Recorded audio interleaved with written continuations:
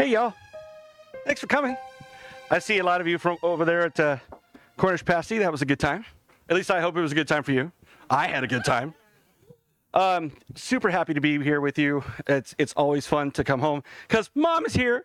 And so I always actually come to the Poison Pen more than any other independent bookstore around. But it is seriously, I've been to independent bookstores, y'all, and this is one of the best in the country. You're really fortunate to have this store here. And I can tell you that if you're not necessarily into mystery yet, this is a great place to come and just say, give me a book that I might like. You tell them what kind of stuff you like, and they'll find something for you. It's a really knowledgeable staff, and they've introduced me to a lot of great books that way.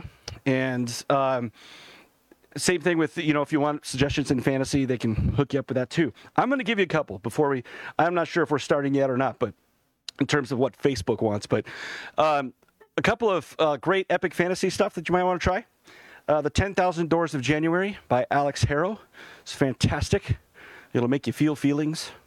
Also, The Bone Shard Daughter by Andrea Stewart is the first book of the Drowned Empire trilogy, and that is a complete trilogy.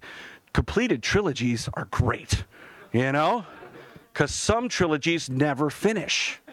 So it's great when you find something where you could just kind of dive in and go start to finish and binge it, So, and that's really what this series is kind of intended for. So, are we live yet or no? Hi, everybody on Facebook, maybe. I have no idea. We are? Awesome. Thanks, Patrick. Hi, everybody on Facebook. It's great to see you, or not see you. I wanted to point out, I wanted to introduce somebody really special to you guys. In the front of Tricked, there's a dedication to Alan O'Brien, who stood in front of my word vomit and told me to clean it up. That's what it says here. Okay, Alan is here. Hey, it's Alan. I owe Alan a deep debt of gratitude because he read all of these books first before anybody else did and gave me some feedback on it. He thinks really differently than I do. He's a math teacher, and I am not. And so he spots logical inconsistencies and things like that I would completely miss, and it's just super helpful when I was trying to figure things out on how to write novels. So I'm deeply grateful to Alan forever. And of course, I don't know if any of you follow me on social media, you might have seen a picture of a little miniature of Atticus that's really exquisitely painted. Alan did that. He is a champion miniature painter. He's actually gets awards for it. So I play D&D with him, or Warhammer actually, all that kind of stuff. It is a lot of fun. So I'm so glad he's here tonight, and a whole bunch of you too, because I've seen some of you here before. So thank you for coming out again. I do want to talk about a few Iron Druid doodads before I get to the Seven Kennings, because I imagine some of you are Iron Druid readers. So, yeah. So these particular editions that you see here are newish. They came out last year. And the reason why you might be interested in them, even though you might have read the originals, is that these have been revised, expanded, and have bonus material in them. Like the novellas that used to be published separately are now in the back of these books, and they're in order. So you can think of this as like the director's cut, So you get new artwork, and the artwork features actual stuff from the books rather than just being Atticus, The original covers just always had Atticus on the cover, and that was it. But these have things like, here's Hell, with her half hot, half not face. And, we've got some other little goodies, all around the edges. And every single book has something like that going on. And then, of course, you've got the novellas in the back. Also, there's brand new stuff that doesn't appear anywhere else. Like Oberon's Religion for Dogs, the Dead Flea Scrolls, is in the back of one of the books, the later books. Also, the Book of Five Meats, his recipes and how he's going to break down, the categories of meat in the world.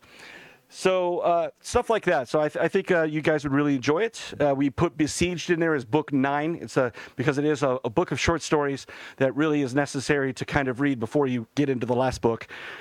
You would miss some important stuff if you didn't read it. So yeah, give those a shot. I'm happy to sign, of course, everything and anything tonight that you want to bring up. I'll even sign other people's books. I don't care. That's fine.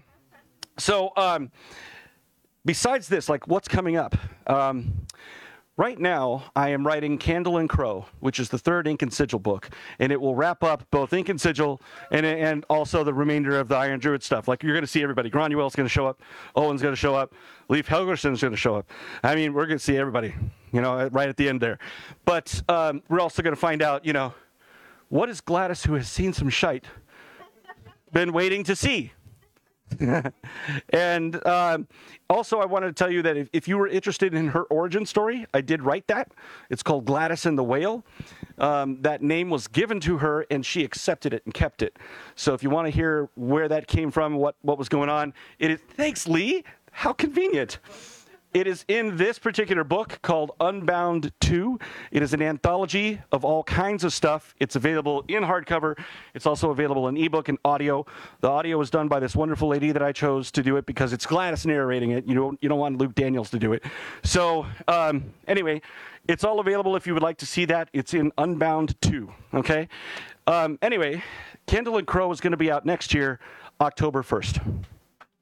So, yay. You're going to love it. Same time for next year for here, yeah. It'll be that week, you know what I mean? How close are you to being finished? I'm very close. I'm not done yet, but I have until the end of the year to finish it. So I'm going to get home and keep going. But before that, you have 2 more things coming from me before next October. One is a brand new Oberon's Meaty Mystery that is going to be set in between Paper and Blood and Candle and Crow. So if you've read Paper and Blood, you could go right into this. It happens right after they leave Australia and go back to Tasmania. So that little story happens. It's called The Chartreuse Chanteuse. That's the novella. But it is going to be in a collection of 3 novellas with Delilah and Chuck, and it's called Canines and Cocktails. So that's what you would look for if you're going to search for it. It's Canines and Cocktails. And every one of us has a story where we have a dog and a drink in there. So you should enjoy the heck out of it. Chuck is writing about Gumball from Wayward, and Delilah is writing about a pit bull named Peach Pit. So, and the cover is already, it's on my Instagram. I'll have it on my website again soon so you can see it. Very cute. Oberon and Starbuck are on there. So I hope you guys will enjoy that. It should be coming out January or February of next year, so not very long at all. Okay, so after that, I have another thing coming out. It's called The Hermit Next Door. It is a science fiction novella from Subterranean Press. So that will have, that'll have ebook, hardcover. The hardcover is like a limited edition, signed and numbered kind of thing, and it's going to be narrated by Mary Robinette Koa. And if you want to see some of or hear or whatever, read my previous science fiction novella, it's called A Question of Navigation. That's available now. Audio is done by Luke Daniels. It's out there. I think you guys would enjoy it. Check it out. So there you go. That's what I have coming to you next year. You have 2 novellas for me at the front end, and then Candle and Crow in October. Okay? All right. I think that's my housekeeping. Okay? So now I could talk about this stuff, which is why I came here tonight. This is, The Seven Kennings is the trilogy that I always wanted to write. It's the thing I always wanted to accomplish as a writer. It was the mountain I wanted to climb, and I finally did it. It took a while because it's a very complicated thing. It's, as far as I know, nobody's ever done it before. I might be wrong, but I don't believe anybody has ever written an epic fantasy with 22 different first-person points of view. I've heard about a lot of points of view in epic fantasy before, but not first person. It's always third person, right? So this was a challenge structurally because it just hadn't been done before. It took a lot of edits in the front end, especially for Plague of Giants, but I got the hang of it.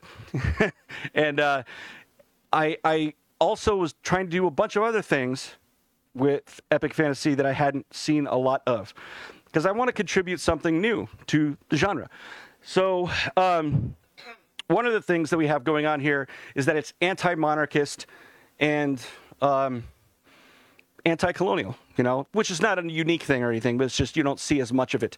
A lot of epic fantasy happens to be pro-monarchy. Even, Tolkien started that whole thing, right? We got the Return of the King, okay? Now, I don't care how great of a guy Aragorn is, monarchy still sucks for 99% of the people living underneath it, right? So it's a really terrible system of government, and it exploits the heck out of people. So knowing that as we do now, why do we want to continue to write epic fantasies where monarchies are the famous, the featured government? So there is a monarchy in the Seven Kennings, but there's only one, and it's on its way out. And one of the big questions is, how do we replace that? What else can we do? How do we re-envision a world where we can make different choices? What is the government going to look like if the choice that you're making to start with is that nobody should be unhoused? If you're going to start with that proposition that there should be no homeless people whatsoever, how do you build a government to make sure that happens? And then what is the rest of that society going to look like afterward? Are you going to have less crime because there's basic needs are met? All this kind of stuff you get to think about. So that's one of the things that I wanted to do. We have a progressive revolution instead of sort of a retrograde or whatever, a regressive revolution. And that's a somewhat unique thing that you see in epic fantasy. I also have characters that aren't necessarily world leaders. There's no chosen one narrative. There's no hero's journey. It is a very different tale because we have sort of regular people being involved, swept up in unusual circumstances and figuring out how to deal with it. And I really like that part where I didn't have any leaders except for a couple of the bad guys. The bad guys were really hard to write, by the way, because you have to kind of get in this headspace of, how can I be evil to somebody today? and they think they're justified in doing it, right? And that's the really especially hard part. But even though that part was difficult to write, I really enjoyed Hanema, for example. She was a blast to write. And probably my favorite new character in this series is in this book, the very first chapter of this book. Her name is Penyas Ben Min. She was introduced in Plague of Giants. She was the cousin of Nelkit Ben Sa. She was the one who she became a new Greensleeve at the beginning of A Plague of Giants. Okay, so she is now a narrator in A Curse of Krakens, and she just kind of became a favorite. Hey, we have some seats right up here if you'd like. Thanks for coming. Anyway, she winds up having a lot of... she's a fan of an epic poet named Nat Half Benzon, and I get to write some of that poetry in here. So that was a blast for me. Like, I get to write portions of an epic and just leave the impression of this entire other work of literature that lives within mine. Then, of course, we have the character Derek Dulongren, who is famous in his time for writing a book of cock sonnets. And I'm like, well, I can't leave the series without ever writing one of those. So I actually wrote one. And that was fun to write, too. So enjoy when you get there, but maybe don't share it with your kids. So anyway, this was such an interesting series to try to figure out how to market and so on, because when you have this many characters, marketing departments are usually focused on one character or two or three, right? And that's what they wound up doing. Like, this is all we know how to do. So we're going to give you 3 characters on the back, even though there's 11 in A Plague of Giants and there's 12 in this one. So we're just going to give you 3 characters, and then we're only going to give you 1 character on the cover, even though there's all these different characters to choose from. But what I would encourage you or ask you to do is, if you guys wind up liking it, please tell folks. Try to explain it. You'll see how hard it is to market it. It's a really weird book to try to explain to other folks, but people get into it hardcore, which I'm very grateful for. This one guy emailed me from Ohio, and just last night he emailed me. He's like, I'm about halfway through, and I've already cried thrice. So first I had to give him props for using thrice. But second, I'd be like, yeah, you got some more to go, man, because you're only halfway through. So, and then I was like, Mom, I made a guy cry. And she's like, good job, son. She didn't really do that, but anyway, Yes, exactly. Yeah. So anyway, I do hope you guys enjoyed the heck out of it. It was a lot of fun for me to do, especially the maps. Did you guys know there's maps? Yep. Okay. So the map is on the end sheet, and I did it. I used to be an art major for 2 whole years, and now all I get to do with it is make maps. And then there's another map on the interior as well of the city that they go to check out, and that was a blast for me to do as well. If you guys ever read Kill the Farm Boy, which they have copies of back there, I believe, the map in that is probably my favorite thing I've ever done because it's hilarious. The Kill the Farm Boy, by the way, is just this short segue. This is serious epic fantasy. Kill the Farm Boy is taking epic fantasy tropes like The Chosen One and just tearing them down, lovingly making fun of them. So a lot of times The Chosen One is a farm boy who gets told by some old guy, you're really important. You don't know it, but you are. And you have a special destiny. It's a white male power fantasy is what it is, right? So we thought, hey, what if we take that, we kill that dude, because, boy, he's annoying. If you don't believe me, listen to Luke Skywalker in the first Star Wars. I was going to go to Tashi Station to pick up some power converters. Can you whine anymore? So that kind of thing, if you get rid of that whiny guy, and let all of the characters in the background become the foreground, what kind of story do you get? That's what Kill the Farm Boy is. Or think of it as a D&D party where they keep rolling critical fails. but still, kind of come out on top somehow. So that's a very fun thing. Delilah and I had a blast writing it together. The elves live in the Morningwood. And then... So right outside of it is a little city. I'm like, okay, well, if she's going to call this the Morningwood, I got to... it was a little bit of a competition. We're kind of one-upping each other, all the time. So she names this place the Morningwood. I'm like, okay, well, there's a hunting camp right outside of it called Four Skins. Four Skins. So that map is a blast. You guys got to check it out, okay? Even if you don't buy the book, just check out that map back there and enjoy the heck out of it. And Luke Daniels, by the way, does the audio for all of those too, the Tales of Pell, and he does a great job, of course. So back to this. This is Kosha Gansu on here, and we had to pick somebody to be on the cover of each one of these. Abi Kosa is on the second cover. It's Goran Mogan on the first one, and her tale is really about just trying to get back home again, and she is concerned about the safety of her crew. But she also has a lot of other personal issues to work through, and she just seemed kind of the best choice, her particular arc, because when you see who she meets, so far all the feedback I'm getting is my mind melted on day 52. So there you go. So yes, all right, there you go. So somebody has already gotten that far. Without spoilers, just be prepared.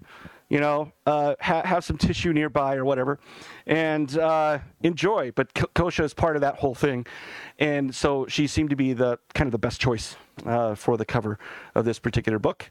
But gosh, you could pick any of them and say they're just as important. Pen could have been the cover or whatever. So I hope you guys dig it. And it is, again, the favorite thing I've ever done. I'm always going to be proud of it.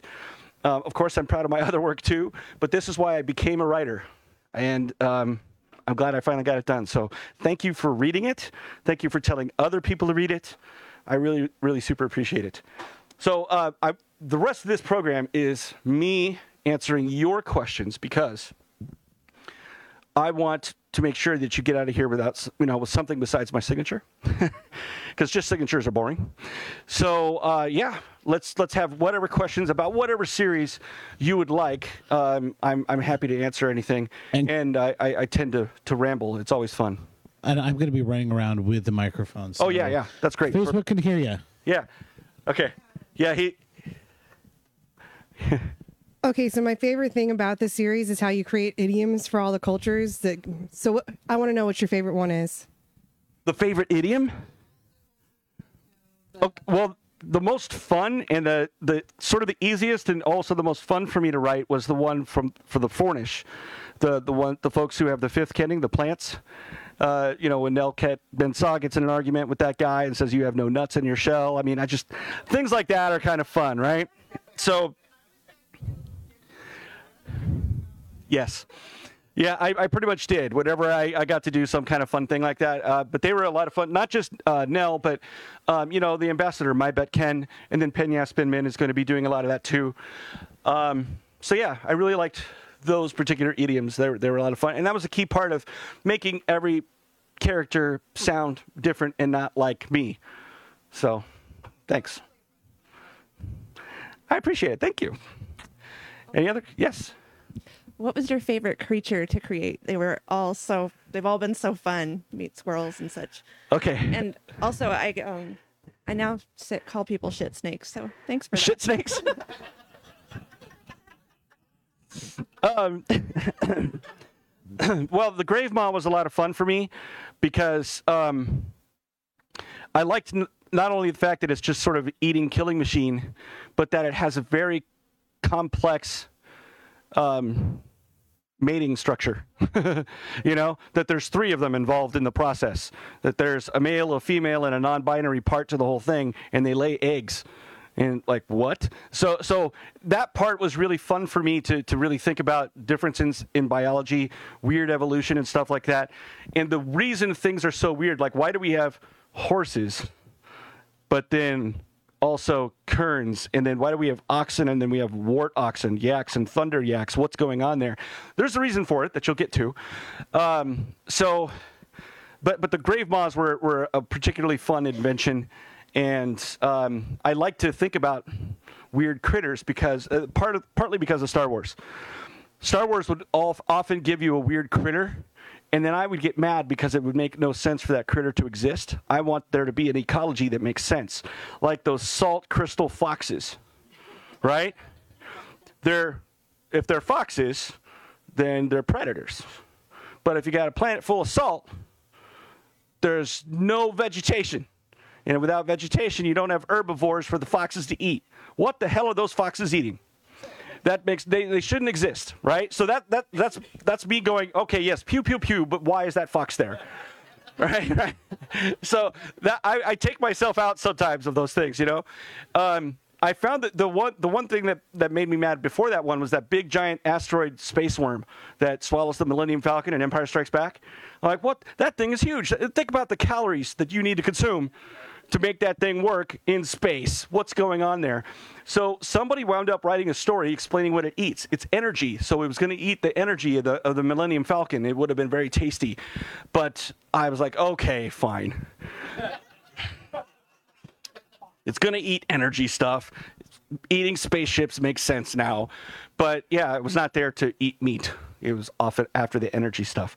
So anyway, things like that I really dig. So when I got to write my Star Wars novel, I had these creatures that would bore into your skull, and then there was a whole set of creatures that had evolved defenses against somebody landing on their head and trying to drill into their skull. They had horns and all kinds of other obstacles that they had evolved to try to defend themselves against it. So yeah, that wound up, being a part of the Seven Kennings. I really enjoyed coming up with the creatures because I've always liked the ideas of ecological niches and how do you fill those in. So, yeah.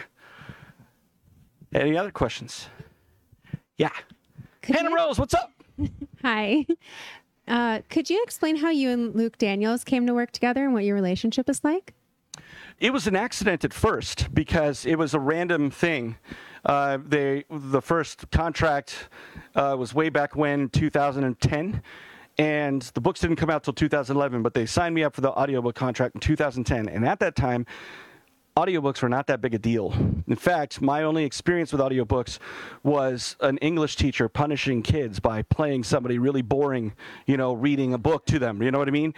They didn't have like professional actors doing it and stuff like that, like Luke. Luke is a professionally trained theater actor. He is specializing in Shakespeare. He still does Shakespeare every so often. He'll be in a production or whatever. So he's an incredible actor, period, and he's able to bring all of that alive in his audio performances, right? So, but I didn't know that. I didn't know that that's where audiobooks were going. I thought I would never make that money back that they were giving me. I'm like, I'm never going to earn this out. I was wrong. Super wrong. Audiobooks became super popular, and Luke Daniels was a big part of that, honestly, because he's so dang talented. So I now actually sell more audiobooks than I do print or ebook.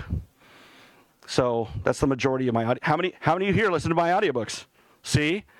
So that's what it is that it's just a fascinating thing, and it's come on in the past decade or so. And I will point out that there is a correlation. I'm not going to say causation because I'll get in trouble with Alan. But there is a correlation between the rise of the popularity of audiobooks and a decrease in the number of road rage incidents. People don't care about getting stuck in traffic anymore because they got a cool-ass audiobook to listen to. They're like, I don't care if that guy cut me off. I'm on chapter 5. So anyway, thank you for that. Did I answer your question okay? What we do now, though, is like, all I do is I read every single name so that he knows how to pronounce it correctly. And I record that and send it to him before he records the book. So that's all we do. Yeah. Awesome question. Next. Yeah. Okay, Back here, yeah. I want to follow up on that. Sure. How much of the book is you writing stuff, giggling, thinking that Luke Daniels is going to have to read this? Okay.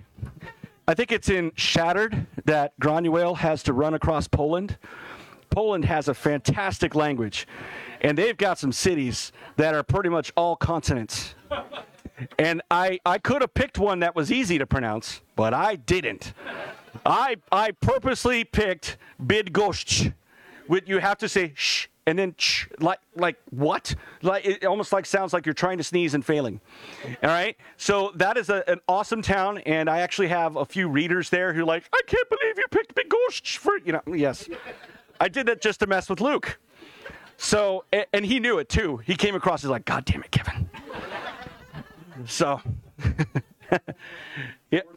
yeah, Oberon, the Schwarzenegger stuff. Yeah, I did a whole bunch of things to mess around with Luke, and it's a lot of fun. So he knows that he's like, bring it on, come on, I need a challenge. So he's very cool about it. So thank you. And we had a fellow right up here up front who had a question. We got to do the microphone thing so the folks at Facebook can hear. So this question kind of ties in the trilogy of Luke Daniel questions. Sure. How much of the voices that Luke Daniels create is his training versus how you imagine the characters? Well, it's pretty much all him. I don't tell him how to perform. I would never, because he knows better than I do how to put in a great performance. So I will tell you that his voice for Oberon is nothing like what I hear in my head when I'm writing it. And that's fine, because I don't have that expectation. I shouldn't want him to sound like what I have in my head. Just like if you're reading a book, right? I have no control over what voices you hear when you read it, right? So I would not want to control what voices he hears when he reads it. You know what I mean? So it is just all a different medium or an interpretation. Every time somebody picks up a book and reads it, that's a different interpretation of what I wrote, and it's all good. So, yeah, I don't give him any coaching whatsoever on that kind of stuff. So, Kevin, I'm just curious in terms of the sort of the meanness of being on book tour. How many months has it been since you finished A Curse of Krakens to the point that it got to publication? Oh, this was done a year ago. So, yeah, it's usually about a year. It's not always that way, but it's usually a year from the time you finish writing a book to when it gets on the shelf. So this is why I'm saying, like, I'm about done with Candle and Crow. I'm going to finish it up by the end of the year, this year, but it'll be out in October of next year. It takes that long for them to go through the editing process, get review copies printed, sent out, give the reviewers time to review. Then you send catalogs out to libraries and bookstores so that they will order them. It's just a long process before you actually see the book on the shelf. There's a whole bunch of stuff that goes on behind the scenes. And then they take you on tour asking you to remember everything about what you wrote a year ago. Yeah. Sometimes I don't. That's okay. Any other questions from y'all? Maybe this is just a naive question because I'm not a writer, but you describe Arizona very well, and I think we all know why, but Poland, all the other locations, what's your research like? Do you visit any of these places, and do you get feedback from people other than they like that you pick their city, but how accurate are you? Yeah, okay, so in Hunted, I had to do a run across Germany, and I couldn't do that. I couldn't run across Germany. So I basically asked people who live there for details. Google Maps can help a little bit, but you can't really. For Paper and Blood, I was scheduled to go and scout everything out in Australia, but I was writing that when the pandemic hit. I actually had tickets to go to Australia in April of 2020 for scouting for Paper and Blood, but I mean, I really could not go because they shut down all flights at that time. So I still have a credit that I'm never going to use, right? They won't refund my money. They're just like, well, you'll fly here someday. And I'm like, no, I won't. That book has been written. So what I did is I had another author help me out. Her name is Amy Kaufman. She's a YA author. Fantastic. She's written incredibly great stuff. So anyway, she happens to be a fan of the Iron Druid Chronicles. So I'm like, can you help me out with this, Amy? And she's like, heck yeah. But with a charming Australian accent. Heck yeah. I don't know. So anyway, what she did is I told her where I kind of needed to go. And she went out and took the hike and stuff that in Paper and Blood that I was going to do. And then she took video of what it all looked like for me and narrated, like, here's what I'm hearing, because phone microphones are crap, right? So you're not going to hear the ambient sound very well. So here's what I'm hearing. Here's what I'm smelling. Here's what the air feels like. She knew what to tell me because she's a writer herself. So it was fantastic. One of the things I learned is like, I'm not going to go over there, Kevin, because that's probably got a brown snake and I will die. So, I mean, I'm like, I did not know that. Thank you, you know? And then like she was telling me about this subway station. Oh, this escalator down right here is the longest one in the Southern Hemisphere. I'm like, well, that's weird, but thank you. So yeah, I just little trivia like you would never get. If I just saw that there was a subway station there on Google Maps, I would never know that this is the longest escalator down. So yeah, I love that help that she gave me. So I get that when I can't go myself. Otherwise, I do try to visit. So I had visited Poland. I did wind up visiting Germany later. For Staked, I went to Rome, and this is a kind of fun story because I had to figure out where the vampires were for Staked, right? And I don't know where the vampires are going to be in Rome, so I had to get a guide to help me out. So this travel agency said, we can hook you up with a personal tour guide to help you figure this out. Okay, so she gets on the phone with me to discuss my personal tour coming up. Totally sweet lady, right? And she's an archaeologist. She actually could tell you everything about Rome, like 8 layers deep, okay? But she knows all the stuff, but she's also dealt with a lot of tourists. So she says, so I'm assuming you're going to want to go to the Vatican. I'm like, nope, that's not where the vampires are. She's like, what? And so then I had to explain to her, I'm not a typical tourist. I'm an author who's looking for a very specific thing. I need to know where the vampires would be in Rome in such a way that, you know, they'd be able to prey on tourists fairly easily and not get caught and all that kind of stuff. She's like, okay, I'm going to need to call you back. And so she did, but this is very sweet. I didn't know why. I'm just like, okay, I just must be super weird. And I am. But she was like, no, she's super Catholic. So she wanted to make sure that helping me wouldn't be a sin. She went and talked to her priest, got permission to help out the crazy American guy with his vampire novel. So she got it. This would not be a sin. And then once she got that permission, she's like, I'm in. Let's go. Let's do it. So she took me around to all these different sites. They were super cool, but it was the last place we visited, because that's the way it always goes, right? That I wound up picking. And it was the Spanish Steps. And right across from the Spanish Steps are these like super high-end retail places like Gucci and so on. But above them are apartments that go for like €1 million just to look in their direction, you know. They used to be a super poor area of Rome. That's where John Keats went, right? He was a poet. He made no money, and he died there right next to the Spanish Steps of tuberculosis at the age of 25, right? So you could go in and see where John Keats died, and Percy Bysshe Shelley was there as well. And they used to eat in the pubs there, so like famous English poet asses had once sat in those places. But it was the poor side of town back then. Now it's one of the richest parts of Rome. So these rooftop apartments that go for millions of euros. I'm like, that's where the vampires would be, because of course all the tourists are here. There's these little narrow alleyways. They could just snatch somebody and that'd be it. So yeah, that's why scouting is so fun. Thank you. Yes. Well, your comment about the audiobook made me wonder, what is your preferred method of reading? Oh, okay. See, I like a hardback because I grew up on science fiction where all the books were burned, and I have a horror of books being gone from when I was a teenager. Yeah, I got you. I read paper and ink because I love the smell. There's nothing like it to me. And I love the texture, the feeling of turning the page, the little sound it makes as you turn the page.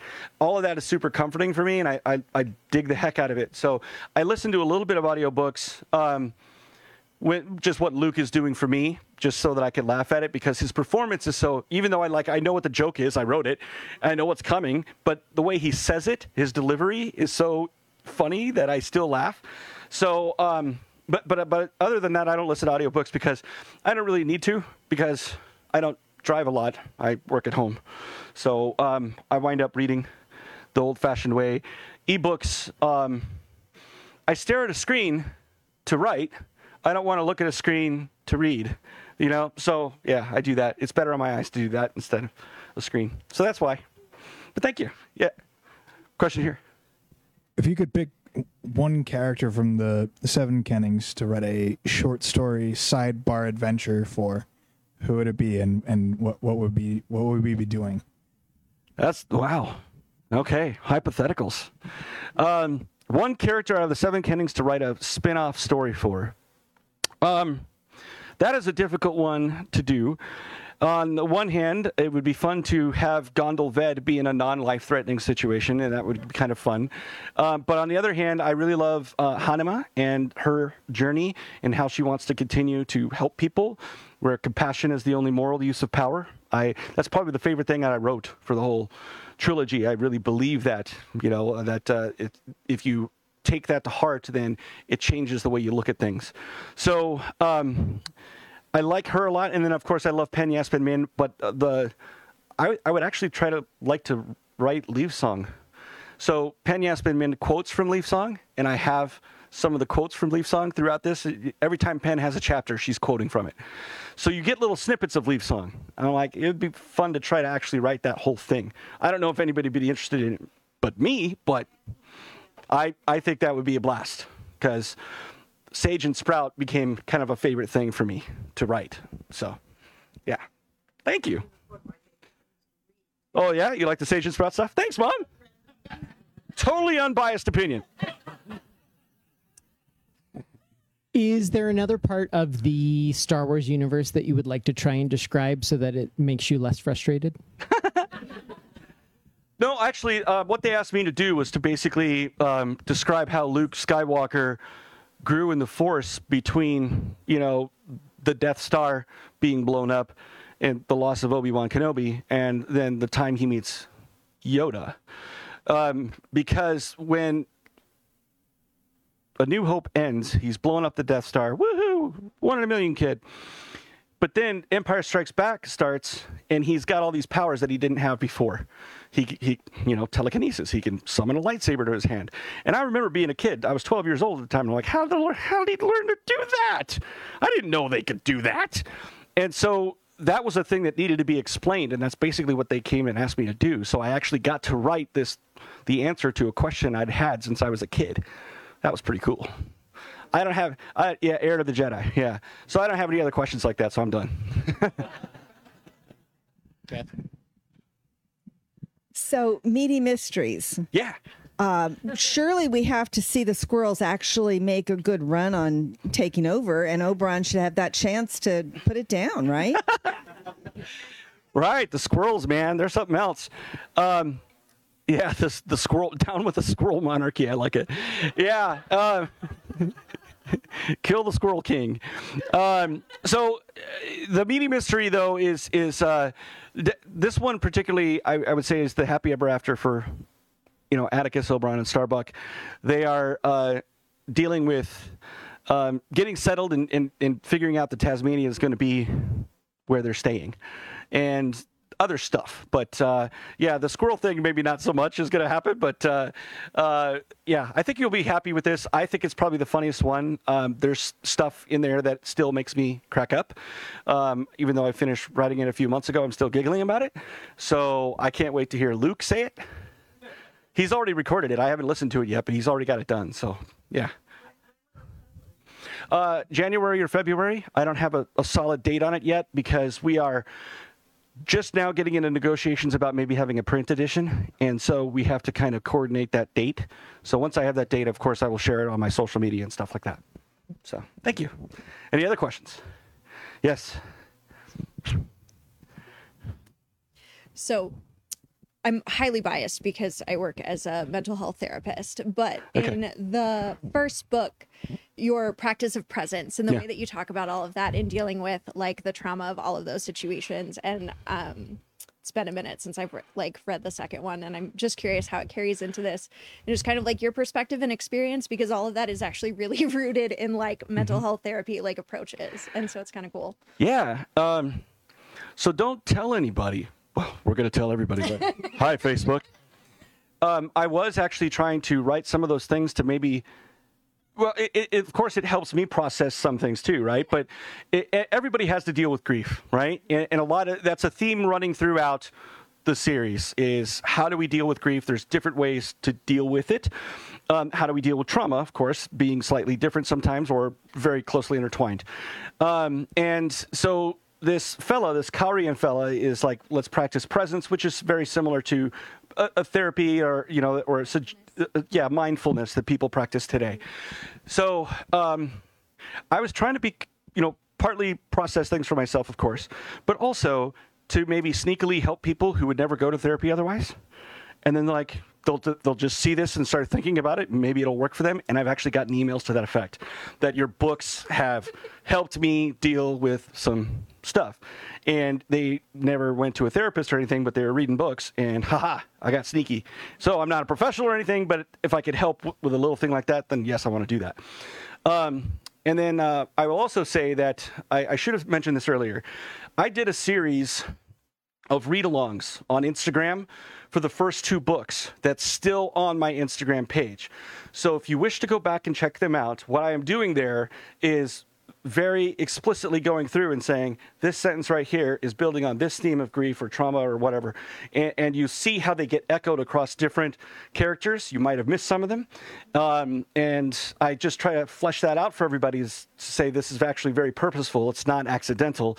And then also there's some Easter egg stuff in there too, every so often, So I throw some of that stuff in there too. So you might be interested in it. It's on my Instagram. You could just look for the caption. It'll say part 1, or you could search for the hashtag 7 Kennings Read Along. So there's 8 of them. Break it up, 4 parts for Plague of Giants and 4 parts for Blight of Blackwings. And I do my discussion first, or I guess my lecture is weird. And then there's a question and answer from folks online that's very, very good. And then at the end, there's a giveaway. And you could just skip that part because it's already been given away. So, but they're all just recordings of my live events. And eventually I might do one for Curse of Krakens too. So, yes, young man. It's kind of an odd question, but in Staked, was there actually a yellow building with green doors when you went to Rome? Yes, that all those places are real. So that whole building is painted yellow, and it's not a really attractive one either. And then there's a green door that exists there.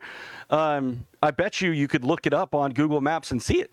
If you look at Google Maps, look for the Spanish Steps, and you know how you could do those little things where you do the panoramic view? You'll see it. It's sitting there, right across from the Botticelli fountain. Okay. Awesome. Yes. Tracy.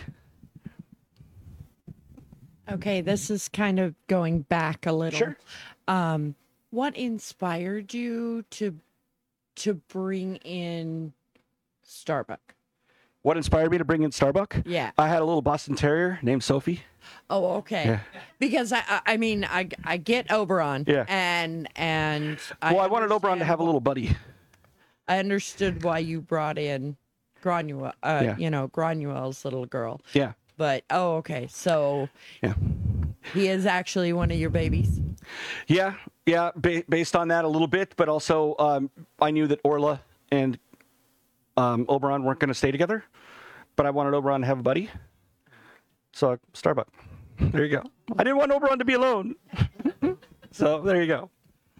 Great question. I think we have someone else over there. Yeah, this young man in the chair, and then somebody back there. Yeah. Who's the hardest character to write in the Iron Druid series? Oh, hardest one to write in the Iron Druid series. Probably Leif Helgerson. He was at times easy too, but he was hard because he's such a selfish jerk as well. You know, he's always thinking of himself, and that's kind of a bummer. So that was difficult for what would a completely selfish narcissist do? And there you go. That's what Leif came from. So he's definitely all those things. He has a kind of a playful side to him, you know, that especially at first in the first couple of books, but then you realize that he's doing all of that for his own goals, and none of it was real. So that part was tougher for me. But yeah, there you go. Hope that was an okay answer. Somebody else had a question? Yes. When you're not writing and when you're not touring, when you do have downtime to read, how often is that? And how do you pick a new book? Oh, okay. So I don't read as much as I would like to. I often figure out that I always feel like I have to be working, you know. But in terms of what I pick up on, a lot of it comes from social media or what other authors are talking about. People were just talking, this book was really good. You know, we talk a little bit about things, and then I'll see promotional materials for some of them, and that sounds great. I'm going to give that a shot. So I usually want to read stuff by people that don't look like me, because I already know what the white guy's perspective is. I would like to grow and have empathy for other points of view and different ways of looking at the world. So I often wind up reading books that are written by, non-white guys. So whether they're written by women or not, So right now I'm reading a wonderful novella by Primi Mohammed. She's also a Canadian author, and she writes novellas mostly that have some biological, biopunk kind of stuff to them, and it's called The Annual Migration of Clouds. Really good stuff. I also love to, there's Vajra Chandrasekhara, the Saint of Bright Doors. That's a really good one, too. You should check that out. Okay, there you go. I would like to read more, but I do find stuff from what other folks are really excited about right now. So. And you always post on your website and on your Instagram and newsletter great recommendations. So usually if Kevin suggests a book, it usually finds its way onto the shelves here. So FYI.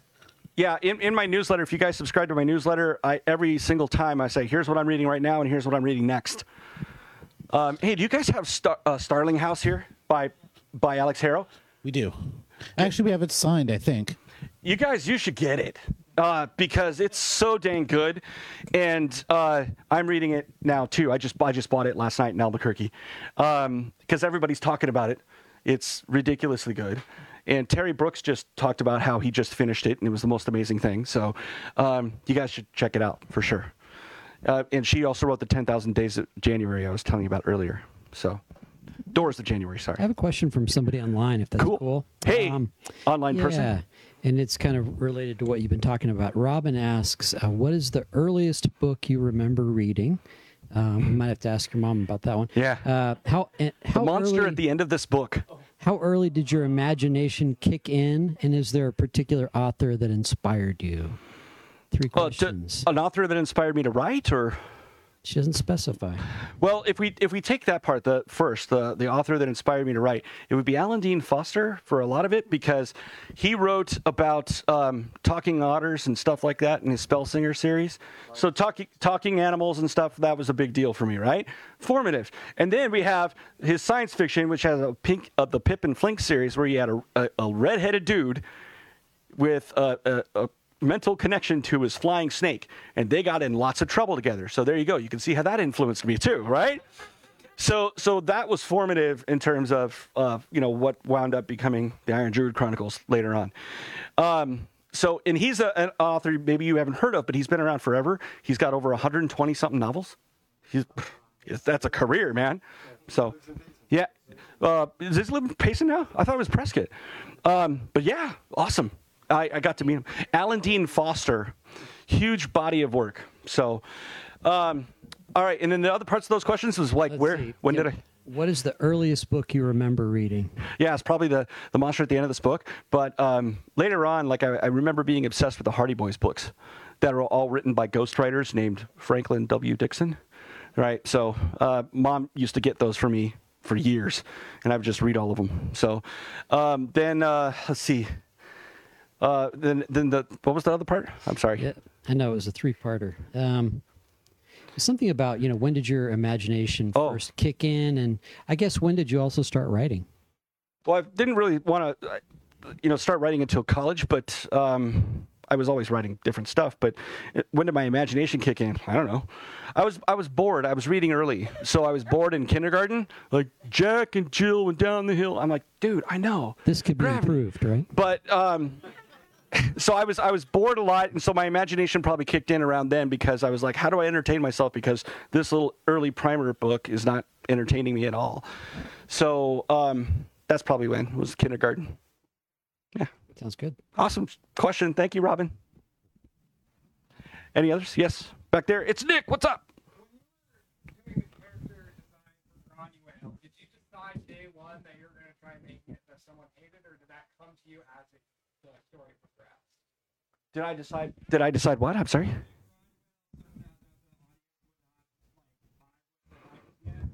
No, see, that's very, very up to debate. Because some people love Granuaile. So the fact that, in fact, how you feel about Granuaile says a lot, right? So that she is designed to be a character she's basically somebody who knows what she wants and she goes out and gets it, okay? And she doesn't make apologies for that. Now, she's also has some irritating aspects of white feminism, and that was also an intentional thing. She can't be perfect or whatever, but from the beginning, she was never going to be the girl that the guy got at the end. That's not who she is.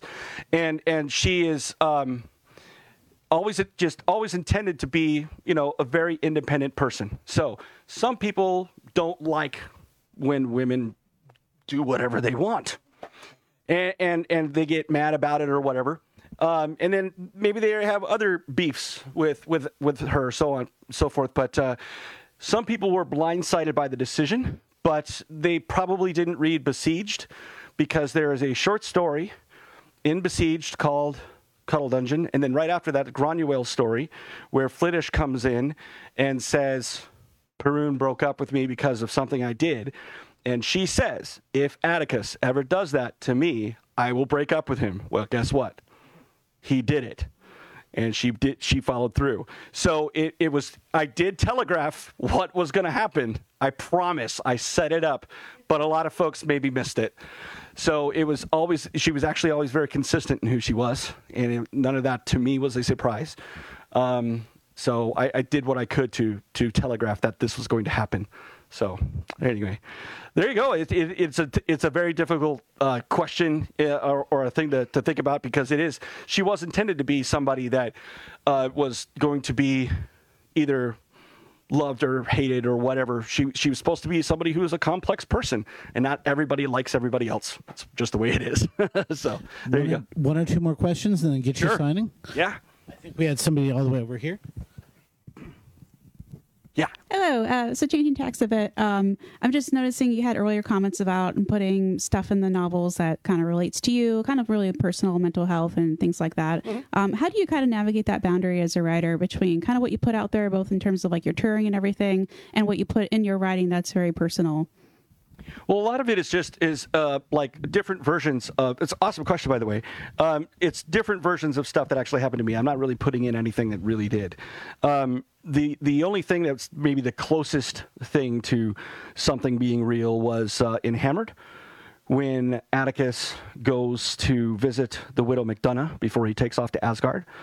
And he wants, he says goodbye to her and all that kind of stuff, because he realizes I might not get another chance, and I've had enough, I've had this happen enough in my life where I don't want to pass up a chance to say goodbye when I have it, right? So that was something that was based on, what happened to me. The Widow McDonough is based on my grandmother, and I didn't get to say goodbye. So that was what that was all about. But otherwise, they are things about just processing, different ways of processing the different traumas that we all experience.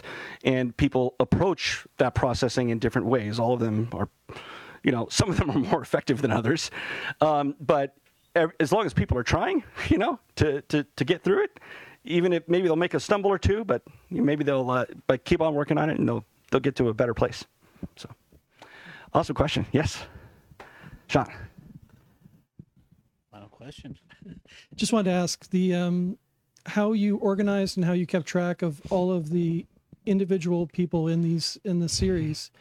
Was it just kind of an expanded organization of what you've done previously in your books, or is this something you had to kind of write a new process to keep everything facts organized and character straight? And yeah, okay. So for this particular book, when I have to write in different voices, what I would do is I would set up a program called Scrivener. It allows you to create tabs and put different files in each tab. So I could color code it and name it.